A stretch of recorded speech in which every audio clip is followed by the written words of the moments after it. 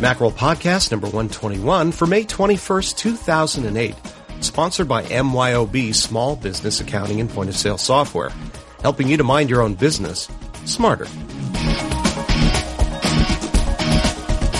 Welcome to another Macworld Podcast. I'm your host, Chris Breen. The doldrums are just about done in regard to the kind of splashy Apple events that turn heads and dominate front pages. WWDC is weeks away and sold out, by the way, and the iPhone 2.0 software, along with, who knows, maybe even a new iPhone, follows shortly after. In our next podcast in 2 weeks, we'll do the big WWDC ramp-up, but I can't help mention that my excitement over the event is starting to build. Today's podcast focuses on subjects that one might contend are a lot about Apple, but lack a certain Mackiness. And by that I mean that in our first interview, Mac user co-editor Dan Moren and I take some time to commemorate the something around 1 year anniversary of iTunes Plus, Apple's release of copy protection-free tracks on the iTunes Store. Dan and I will discuss what this has done for Apple, as well as the current state of DRM in the entertainment world. Later in the podcast, senior editor Rob Griffiths joins me to discuss running Windows on a Mac, how it's done, things you want to consider before trying it, and perhaps most importantly, why you'd want to do it in the first place. It's at this point that I usually offer some news and commentary, but I've been bloviating a lot on Macworld.com lately. I have something to say, for example, about Netflix and Roku's seemingly compelling Netflix player. This is a $100 box that allows you to stream some Netflix content, including movies and TV shows, across the internet to an attached television. $100, no additional cost for the content on top of your unlimited Netflix subscription. So, it looks pretty cool, though certainly not as feature-rich as the Apple TV. I'll likely get one and give it a whirl. I'll put a link to that piece in the show notes. No, instead of the usual news and commentary, I'm going to offer up a short, though sometimes noisy interview between Apple's Ron Johnson, who's the Senior Vice President of Retail, Your Mac Life's Sean King, and our own Dan Moren on the occasion of the opening of the massive Apple Store in Boston. And now here's Sean and Dan. Ron Johnson, VP of Retail for Apple. Is this the first store that you guys have focused on the environmental aspect of it to such a degree? No, I think with all of our stores, we think through the environmental impact of the store. In this store, there are two unique things.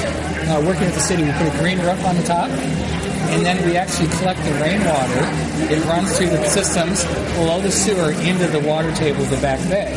And that's a really important issue to Boston, is to build back the water table. And so we made those two small contributions to this neighborhood. Now, from inside the store, the roof isn't green. It's a see-through roof. What do you mean by a green roof? Well, if you went up on top of the store, you'd see a natural turf. Really? It's actually grass. And, you kind of want to hang out there. If you could bring out your lawn chair, you'd love to do that. Do you guys think about the carbon footprint of this store? It seems like with all the glass and the steel, air conditioning is going to be very, very intensive in the store, especially in the summertime. Is that an issue with you guys? Well, we've worked very closely to utilize natural light in a positive way. Okay. As you know, that sun can provide a lot of heat, which reduces your conditioning requirements in the middle of winter. And we're highly confident that we built a store here that is going to have a great environmental impact. Dan? Can I ask you, from a different standpoint, the Boston store you said is the largest of the retail stores. Is there a particular reason that you decided to do that here in Boston? Yeah, I think the reason has a lot to do with timing. Apple, as you know, has exploded in growth. The Mac is growing 3 times the rate of the PC industry. And you see that in our stores, with the growth of our stores. The iPod continues to have momentum. The phone is all new. As we have grown as a company, we have more people coming to our stores. Sure. So when you look at this store opening now in May 2008, we need a bigger store.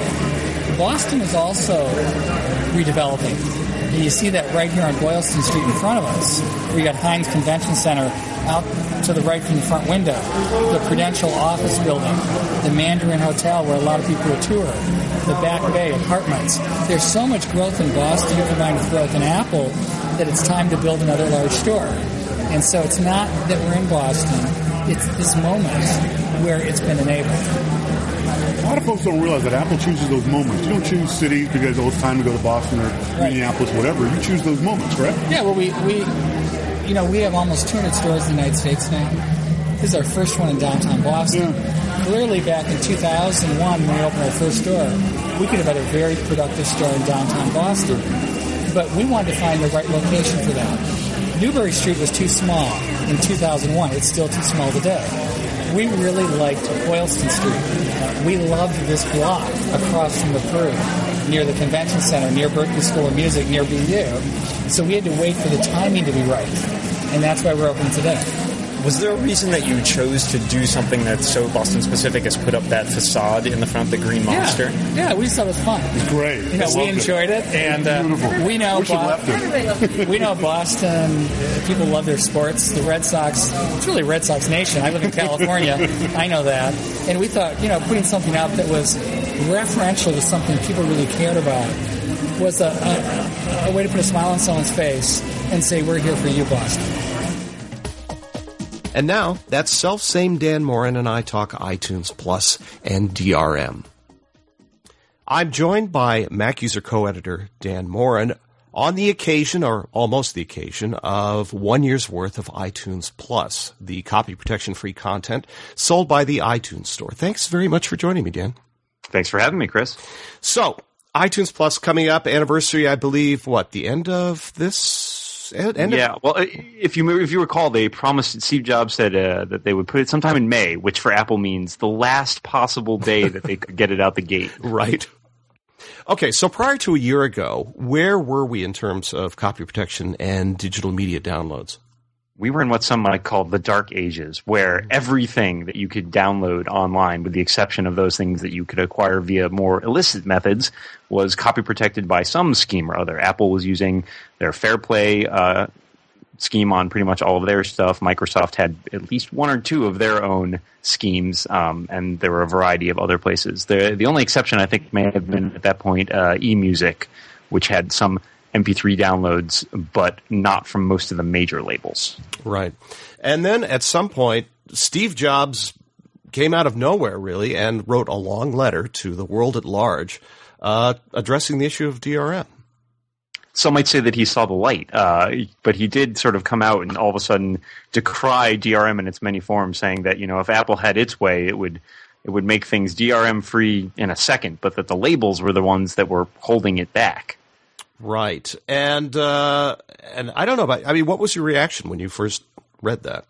Well, my reaction was something along the lines of, well, hallelujah, praise be the gods. I mean, it was something that, I've felt very strongly about, and I had written a couple editorials prior to that about how the idea of DRM is really just something that ends up punishing the consumers, the people who buy the music, by keeping them locked into these archaic schemes and to limiting what they can do with their music in perfectly non-infringing, harmless uses, even in terms of the way they interact with their music on their own computer.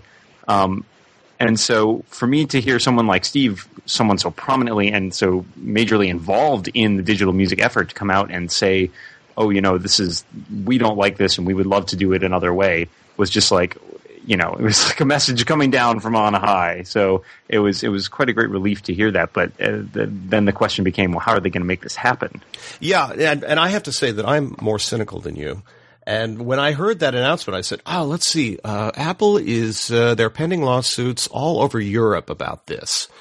And, maybe he's just trying to say, hey, no, it's not our fault. We'd love to get rid of this. You have to look over there at those guys because it's not us. But it turns out that they appear to be sincere because something happened. Steve got together with another company and they had a little meeting. A little powwow. Yes, and then the result was, I think, about 6 weeks or a month or two after he wrote that letter, they had a press conference with EMI, one of the major labels, in London, in which they laid out their vision for a DRM-free future. And saying that tracks would be available, DRM-free tracks from EMI would be available in the iTunes Store by the end of May, which they ended up being. And Steve Jobs made a somewhat grandiose prediction that over half of iTunes catalog would be available DRM-free by the end of that year, 2007. So how'd that work out? That didn't work out so well for Steve. I mean, in one of the few times, you got to admit, he usually, when he says something, he full throttle makes that happen. But in this case, things were not entirely under his control. So what we found is that while EMI was on board, most of the other major labels would not concur. And so it wasn't until October of last year that they got anybody else to sign up, at which point they signed up a bunch of the smaller indie labels and touted that they would be adding 2 million new DRM-free tracks. That was just a little bit shy of that half figure that they had predicted earlier in the year. So you'll notice they never really brought that up again. Yeah, that didn't really happen. And as I recall, there was that first bit with EMI. It was all great, and we all looked at it and said, oh, gee, $1.29 a track. Well, I'm sure these all sound a lot better than they did when they were in their protected form. And they stayed that way for a long time. And but then something else happened, more interestingly, which was that Amazon came along and suddenly said, oh, well, we're going to open our own MP3 store with nothing but DRM-free downloads. How do you like them apples? Yeah, and what happened? And, well, what happened was that Apple had to end up sort of making concessions. So in that same point where they added a bunch of the indie labels, they dropped the price. So no longer did you have to pay that 30-cent premium to buy a DRM-free version of the track, but it was the 99-cent price point like all the other music. And they also, they had to boost their catalog a little bit with the addition of those indies, but they still lacked all the other major labels, which I think Amazon started with 2 of the major labels, and then by the beginning of this year acquired the other 2. So by this point, Amazon has DRM-free tracks from all of the major labels, and Apple still sits with EMI and the indies. Yes, so why is that? Well, there's a lot of speculation as to the case, but the most sort of logical reasoning, some have said, is that the industry has never been thrilled with the music industry, that is, has never been thrilled with how much of a stranglehold Apple has on the digital music and digital media industry. So this is sort of, many think, the way the record label's way of setting up a competitor, someone to fight against iTunes and to sort of even the playing field and take away some of Apple's dominating power in that arena. Because we're talking about an area where Apple controls some, say, 70 or 80% of the digital download market. They're now the biggest retailer in the United States, and they have a lot of clout. And they were in a position to continually turn down the record labels for demands that they were making, like variable pricing on music tracks. So this is the attempt for the record labels to sort of take the power back, get themselves a bargaining chip and saying, well, we know consumers want DRM-free music, so we're going to give it to this other source over here and see if that sort of levels the playing field a bit. Well, I think it has to an extent, but only sort of among the geekier of us. I mean, I like Amazon MP3 a lot, and I will shop there often before I will shop at the iTunes store because their prices are better a lot of times. But I just don't, after that sort of week or two when Amazon first released this service, I didn't hear a lot about it, and I still don't hear people saying, yes, I got this music from Amazon. Everybody still talks about iTunes. It's pretty limited. I have a few people who I know who are just sort of on principle refuse to buy DRM music. But other than that, you're right. I mean, this hasn't made much of a dent for Apple in the sense that they still control the overwhelming share of the digital download market, and it doesn't really matter to them if they go DRM-free or not. It's an extra check in their column if they do. It looks good on their resume, if you will. But since the major point of why DRM became a contention in the first place is that if you wanted to buy music from an alternative source and use it on your iPod, that was rather difficult. But if you were selling music in the MP3 format, Amazon and now others like Napster, which just today released its own DRM-free music service, can now say that their services work with the iPod, which is a huge deal for them because it's obviously the most popular music player in existence. Right. So being able to tout that compatibility is really good for those alternative services. But Apple's had that all along. I mean, all their stuff has always worked with the iPod, and as long as that's the case, they're going to control a big portion of the download market. Right. Well, Apple dominates our world. So speaking of competition, while all this has been going on, what's happening elsewhere in the tech world in terms of digital rights management? Well, there are some other things going on, and a lot of things in the less good category, things that harken back to those dark ages. Video is becoming a big question as well. And one of the things that came up recently this week was a Microsoft Media Center. The people who use Media Center software on their Windows machines to record TV shows found that they were unable to record certain TV shows on NBC because NBC had used what's called the broadcast flag, which is basically a little switch they can flick to say, we won't want anybody to record this content. And while people like Microsoft aren't necessarily obliged to recognize that, I mean, legally speaking, they did in this case and ended up with a number of unhappy people who didn't get to watch their American Gladiators. Mm-hmm.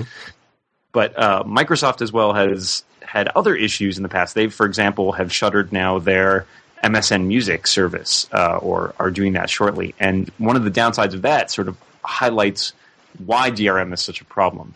Because what they've said is that as of past the end of August this year, they will no longer be serving up the sort of keys that people who use this subscription service needed in order to play their music. Because they had one of those deals where, you sign up for a service, you pay a monthly fee, and you can listen to all the music you want. But now that they've sort of shut that service down, the problem is they're not going to keep running all the infrastructure forever. So what they've said is, well, you're fine as long as you continue to use the computers that you have authorized. So as long as you use those computers for the rest of your life, you can hear all the music that you've gotten from them, fine, no problem. Great. Of course, if you go out and buy a new computer, you're kind of out of luck. But doesn't Microsoft have this Zune thing going on? Couldn't they just shuttle all those customers over there and say, here, use this instead?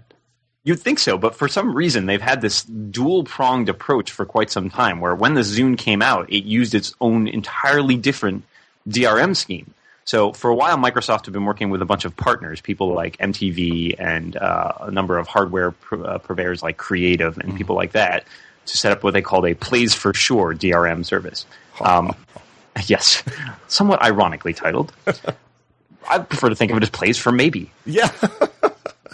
But yeah, and so then they came out with the Zune, and to everybody's surprise, the Zune used an entirely different copy protection scheme that was incompatible, which was somewhat puzzling, unless, you're like us and you followed Microsoft long enough to know that this was pretty much standard operating procedure. Yeah, okay, so speaking of the music and audio industries, it seems to me that they're following kind of different trajectories now, that the music business really pushed hard on DRM. They were going out and they were suing 12-year-olds and their families for stealing music. And now they seem to be kind of putting the brakes on that and letting up on the whole DRM thing, whereas the video industry is hitting this stuff really hard now. Is that simply because the music industry is more seasoned, they failed at DRM and are sort of saying, okay, forget it? Well, I mean, certainly the video industry is becoming more and more prominent nowadays. Now that we have, iTunes sells movies and TV shows, we've got a bunch of other online services where you can stream your TV shows for free, all these different options. And so the video industry is kind of looking to, well, this is what happened to the music industry when they tried to go down this route. And so I think what you're seeing is less of these sort of legal actions with the video industry and more of the sort of behind closed doors business deals with other companies to say, we want to ensure that we have these protections. And they're in a unique position. Even Steve Jobs, who was asked about this when he first gave that press conference with EMI, whether or not they would go DRM free for video, he said specifically, video is different from music because right now, for example, you can't go out and buy video even on a physical format that doesn't have some sort of DRM. Mm-hmm.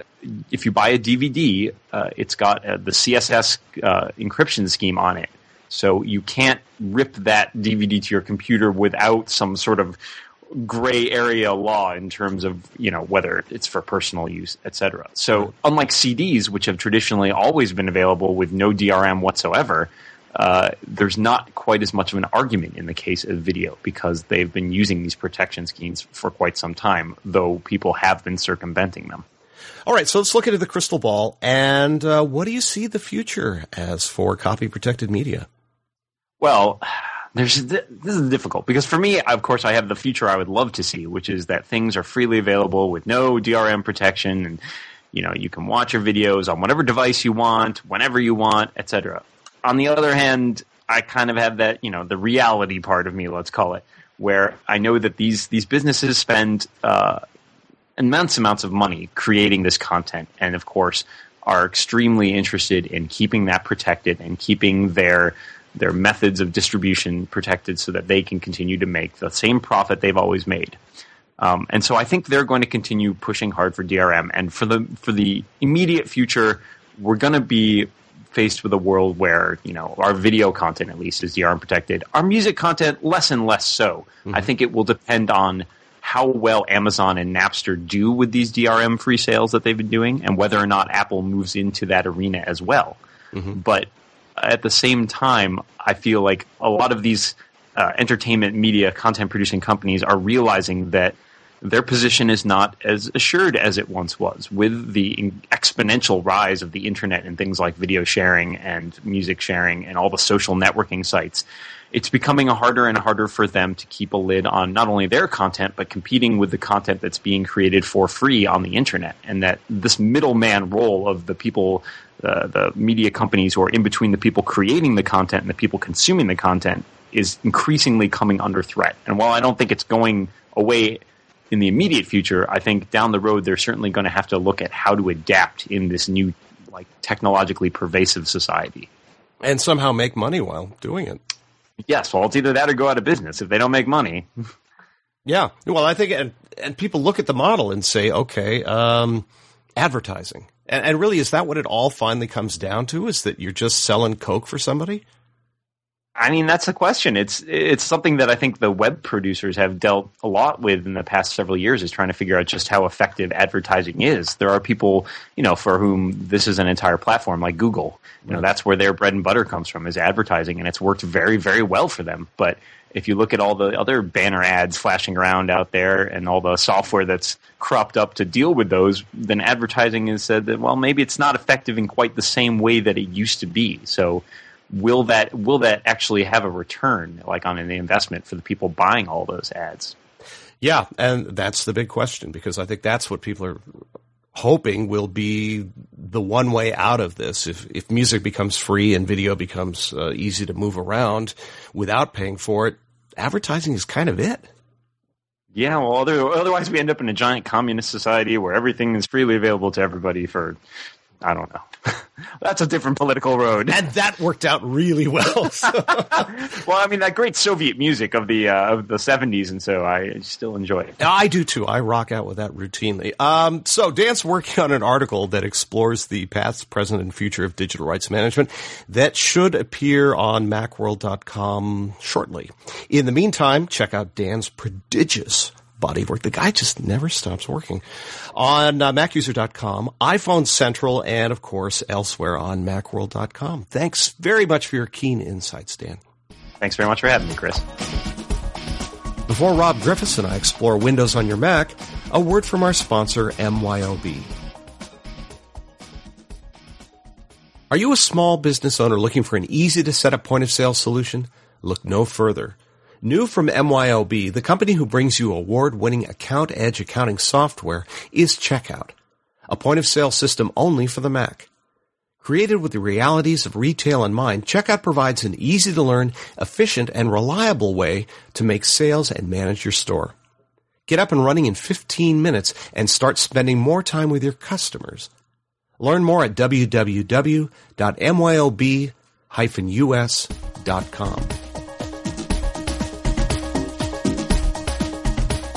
Up now, Rob Griffiths on Windows and the Mac. I'm Skyped in with Rob Griffiths, a guy who appears often enough that he's earned his Macworld Podcast frequent flyer pin. And this is a distinct honor, and so Rob is very pleased to have that. This time around, we're here to discuss Rob's recent articles on the various ways of running Windows on a Mac. Thank you very much for joining me, Rob. And how's that pin look?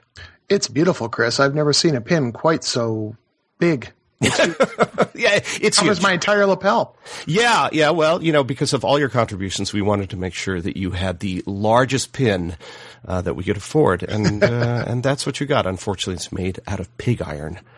So enough silliness aside, we'll go to a different brand of silliness, and that silliness is running Windows on your Mac. So before we get to the obvious, why the hell would you want to do this question, let's start with the basics. To successfully run Windows on your Mac, what do you need? The first thing to do it well, you really need an Intel Mac. I mean, if you have a PowerPC Mac, there are some old non-supported solutions that sort of half-heartedly work. But if you have an Intel-powered Mac, you can get some very nice solutions that actually do work. So you'll need a newer machine, but from what we've been reading, apparently there are quite a few of those in circulation now, so that shouldn't be a big holdup. Mm-hmm. And then you need some sort of software that will actually let you run either Windows or Windows applications on your Intel Mac. And the two market leaders is in the full, emulation isn't really the right word. It's virtualization, because you aren't emulating thing. You're actually running it. The two real big programs in the virtualization market are Parallels Desktop for Mac and VMware Fusion. And then there's sort of a third entry, which is Crossover. And Crossover isn't actually running the entire operating system, but it actually lets you run Windows applications without actually having Windows installed, which is a bit of a trick. Right. And we're talking about virtualization. So Boot Camp does not fit in here because... Boot Camp, you're actually turning your Mac into an actual Windows PC. So you aren't virtualizing anything, and you are no longer running Mac OS X. You're running some version of Windows XP or Vista. Right. Now, speaking of those versions of Windows, what version of Windows should people install on their Mac?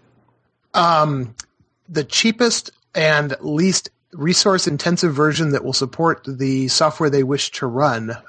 You can install anything up to Vista, and I have had Vista installed. I've had XP installed. My favorite is actually still Windows 2000, although there are some programs now that won't run in Windows 2000. So, you basically want to buy and install just what you need to make your program function. The less overhead the operating system has, the better your programs are going to run inside their virtual containers. Right. Now, how much difference does it make in the kind of Mac that you're using if you want to use something like Vista? It'll make quite a bit of difference as, obviously as RAM gets larger and processor speed increases, you will notice that your virtual machine is behaving better. But with that said, I installed Vista. I have an original Core Duo, not even a Core 2 Duo, a Core Duo Mini, 1.66 gigahertz machine, and it ran Vista with what I would deem acceptable speed. I mean, it clearly was not as snappy in the user interface stuff as like Windows 2000 is on that same machine, but it wasn't like where you would click something and go, oh, it's done. There'd be a little bit of lag, and dragging Windows around wasn't necessarily the smoothest thing, but it ran just fine. Yeah. Well, I found in doing some of the stuff myself that multimedia applications are a problem under Vista. Yes. Particularly sound apps. I mean, even something as simple as iTunes that should play seamlessly. I tend to get a lot of and like that. Yeah. Sound and video definitely are two things that will it's not necessarily that they're stretching the CPU. I think it's more sort of a scheduling issue of, that seems like the programs aren't getting the right kind of priority from the operating system inside the virtual window. Because if you watch like a CPU monitor, it's not like they're pegged that's causing the skipping. So I'm not sure what's going on there. But for the typical Office applications, which was really sort of the focus of what we were looking at, most of those things are screens of text and figures and some images, but not really full media sound applications. Right. Now, before we get to the specific virtualization programs, is there a certain class of applications that you should just not run under virtualization and just simply say, okay, if I want to do this, I've got to go to Boot Camp? Well, clearly, the top of that list would be any of the newest 3D games, or even of something like a 3D intensive design and development program. If you want the most power out of the machine, you're going to want to run it via Boot Camp. The graphic support everything's better because you're running actual, honest to gosh, full-blown Windows with all of its drivers and all of the right graphics card support, so you can get the most out of your machine and you'll get the most speed, and you're not trying to run two operating systems at the same time. So, the high-end gaming, anything that's sort of intensive 3D, probably, and I don't own anything on the Windows side that does this, but I would imagine something like a DVD movie maker application on the Windows side would probably work best when run natively. Right. Okay, so without specifically asking which you prefer, can you kind of outline the differences between VMware Fusion and Parallels Desktop for the Mac? Well, it's kind of you use them so often, and I go back and forth between them so much, they really start to blur together in my mind. But I think it comes down to, if I were to try to sum it up, Parallels Desktop really goes out of its way to fully integrate Windows and OS 10. So there are things you can do, like in OS 10, you can have your Windows program appear in the contextual menu, so you can open documents in OS 10 with a Windows application, and vice versa. You can put your Mac applications into the Windows menu, so you can start Mac apps from the Windows environment. So in that sense, it's sort of trying to give you this seamless sense that, yeah, there's another operating system running here, but we don't really care. You know, whatever tool you need to use to get the job done, we're going to make it available to you in either environment. And it has a bunch of stuff like that. The sharing is more defined and developed in terms of how well you can integrate the two sides. So I'd say Parallels has done a really good job at making the two environments integrate incredibly well. They have a mode called Coherence, which essentially gets rid of the Windows desktop and just runs Windows applications in Windows on OS 10, if that's not confusing. And Fusion has a similar thing they call Unity, but between the two, Coherence is a little better developed and seems to work just a little better. With that said, Fusion is currently in a beta cycle for their next sort of major update, and they've made some improvements in their Unity mode to try to make it more competitive with Coherence. On the Fusion side, one of their sort of real competitive advantages is that they are the standard on the PC side of the world when it comes to virtualization. So they have a huge development team. They have a huge number of products across both Linux and Windows and now Mac. And one thing they offer is this huge collection of what they call virtual appliances, which are pre-built virtual machines. So you download one of these things, you click a couple buttons, and you're running an operating system. And for somebody like, if you'd ever wanted to experiment with Linux and you were intimidated by the process of installing and testing and creating users and all that stuff, you can download a pre-built Linux virtual appliance, click a couple buttons, and you'll be logged in and running a full-blown Linux installation, and you can see how you like it and test it out and do whatever it is you'd like to do with it. You can also do that with Parallels. It's just that when you look at the libraries, right now at least, Fusion, VMware in general's library is massive. I think they have over 400 and some odd appliances out there you can download. Yeah, I like that. I actually ran the BOS on Fusion just to sort of go back to the old days when, this had so much potential, and yes. What happened, or look what didn't happen. Okay, so how difficult is this really to, for somebody who's never run Windows before and they've got their Mac there and they go, how am I going to get Windows on this thing? Is it a pretty straightforward process getting this onto your Mac? Yeah, both companies have actually done a great job. The installation, they both use, you run an installer, it goes through, and I honestly, I can't remember. I think one or the other or both may require a restart. I'm not positive after you do the install. But then once the program's installed, you essentially run it. And if you want to install Windows, you walk through a series of things that says, what operating system do you want to install? Oh, I want to install Windows XP. And then basically you put your Windows XP CD in the drive, and both programs have actually, interestingly, made it easier to install Windows than it is to install Windows on a Windows machine, because they have assistants that ask you all the questions that you need to answer to do a Windows installation. They ask you up front, and then they provide those answers as the installer runs. So you can basically say go, and it finishes, as opposed to, if you've ever installed Windows yourself, it seems to always want to come up and ask you something over, you'll go away, get a cup of coffee, and you'll come back, and it'll be sitting there on the screen asking you a question that you needed to answer. It's like, oh, shoot. So it's not done. So both programs actually make that process simpler than it is on a real Windows machine. So insert your Windows thing, let it run through the installer, and when it gets done, you've got a virtual machine ready to run. Probably the hardest part about it is deciding how big you want to make the hard drive for the virtual machine. Yeah, and Vista requires a fair amount of space, as I recall. Yeah, I think they require 15 gigabytes, and they recommend 40, which seems huge to me. Yeah. Now, given that the OS, particularly for Vista, takes up a fair amount of space, what do you do about file management? I mean, if you've got a not really a partition, but this virtual sort of machine here, do you really want to store everything within inside that machine, or do you want to work out a scheme where you can store it on your Mac's hard drives, sort of in the Mac area of it, or what do you choose? Yeah, and that sort of really depends on usage and your preferences. What I have done is, if I have, there are some games now that will actually run inside virtualization programs, not the latest and greatest, but like something like Prey, actually, you can run inside Parallels Desktop. So anything I'm installing that is like a Windows-specific application, obviously I install within Windows, and I let its data files this is non-work related stuff, exist on the Windows virtual machine. I figure if it goes away, there's no great loss, and I can create it again. But I tend to keep data files on a Mac folder that I then share back and use inside the virtualization program. I just find it easier to manage that way. I either get backed up by Time Machine because they don't live within the virtual machine. They live on my Mac hard drive. So they're part of my normal backup routine. I can see them. I can open them with the Mac version of various programs, like if it was a Photoshop file or an Office file.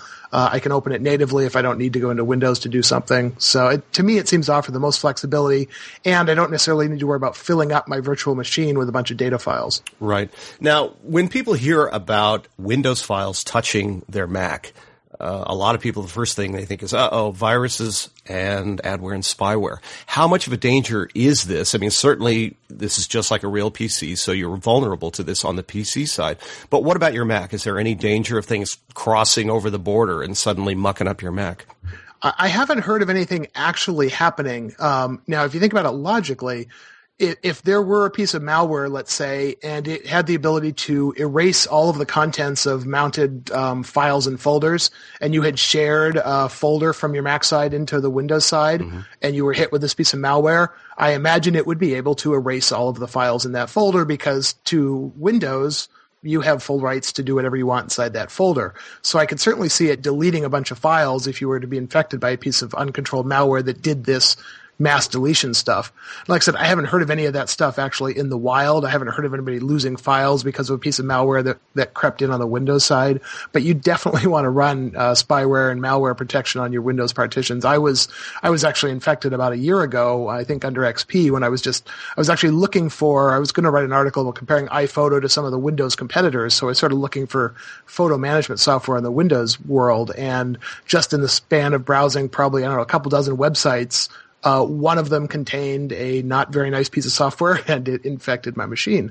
So, the next time when Windows Guardian or whatever it was came up, it said, "Hey, you've got a problem here." So kind of like, that was an eye opener. It's something that hasn't happened to me on the Mac side of just browsing websites. I don't even know that I downloaded anything. It was just literally opening some websites. So, I think there certainly are some fears that if there are viruses that go around and delete things, it's possible that they would be able to delete files on folders that your Windows partition has the rights to read and write, because if Windows can read and write them, there's no reason it couldn't erase them. That said, it's not possible for somebody to essentially write a Windows virus which would then infect the Mac side of your machine and do similar, let's say it was, a mass emailing bot program that got installed and took advantage of all the hooks that Windows has to tie the address book to the mail program. That code is not going to be obviously able to run in the native Mac side of your operating environment. So you don't necessarily worry about the virus itself propagating over to the Mac side. Right. Okay, so now the big question, why the hell would you want to do this? Well, I think for a lot of switchers, it eases the route into life on the Mac.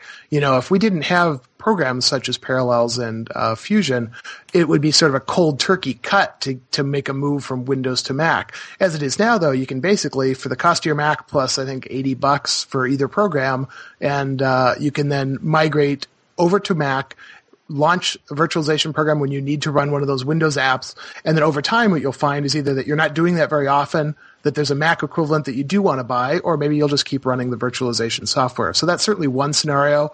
And, it's very hard to put numbers on that, but I certainly think having these programs available has helped those that are willing or looking to switch to the Mac.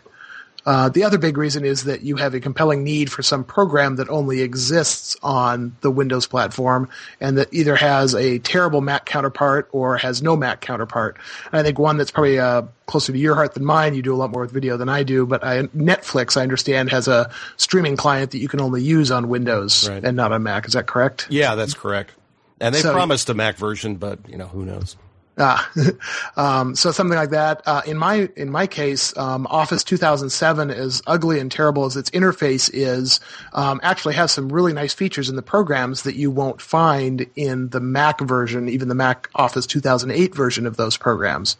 So if you're in a situation where you want all of the features that Office has, well, the way to get that is to run the full-blown Windows Office 2007 inside a virtualization machine, and it runs quite well.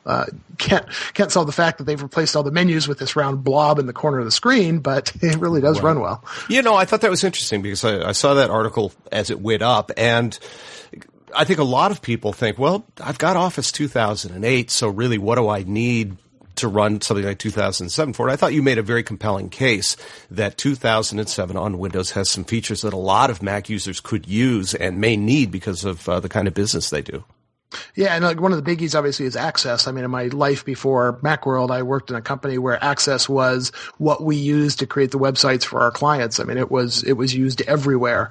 And if you didn't have a PC, you certainly couldn't work on Access at that time because there were no Intel Macs, or at least you couldn't work well on Access. So, if you buy Office 2007 and you buy one of the bundles that has Access in it, now you can run it at really good speeds inside your virtual machine and still have the benefits of running the Mac OS as your main OS. Similarly, if Office relies on macros, either in Excel or Word, to ease tasks or standardize forms, or, a lot of budget templates are done with macros. Right now, in Office 2008, you're out of luck because those won't work at all, although we have heard now that Microsoft is bringing back macro support a few years from now. But if you can't wait that long, you can run Office 2007, which has full macro support. And again, it's full. It's Office 2007. So if you get a spreadsheet from a Windows user, you will be able to open it in the exact same program they used to create it, so you won't have any compatibility issues. Right. So in all this time of doing this, is there ever a point where you stop thinking about which operating system you're working with so that this sort of becomes transparent and you're just working in an app?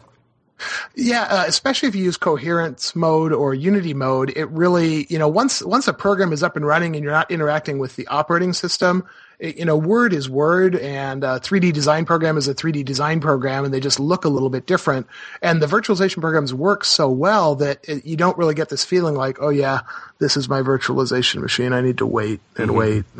So it really can become seamless if you, and it's interesting as I've talked to users, there's sort of a, I don't know what the ratio is, but there's a definite black and white line between those that prefer Unity and coherence mode to those that prefer the opposite extreme, which is the full screen mode, where basically your entire display now looks like a Windows box. And I kind of vacillate between the two, actually. Sometimes I want just the one window for the program I'm working in, and other times what I actually like to do is I use spaces in 10.5 to set up a space, which is my Windows space, and in that space I run either Fusion or Parallels in full screen mode, so that when I slide over to there, it's like, okay, now I'm in Windows and I know what I'm doing, and when I'm done, I can just hide it again by sliding it out of the way.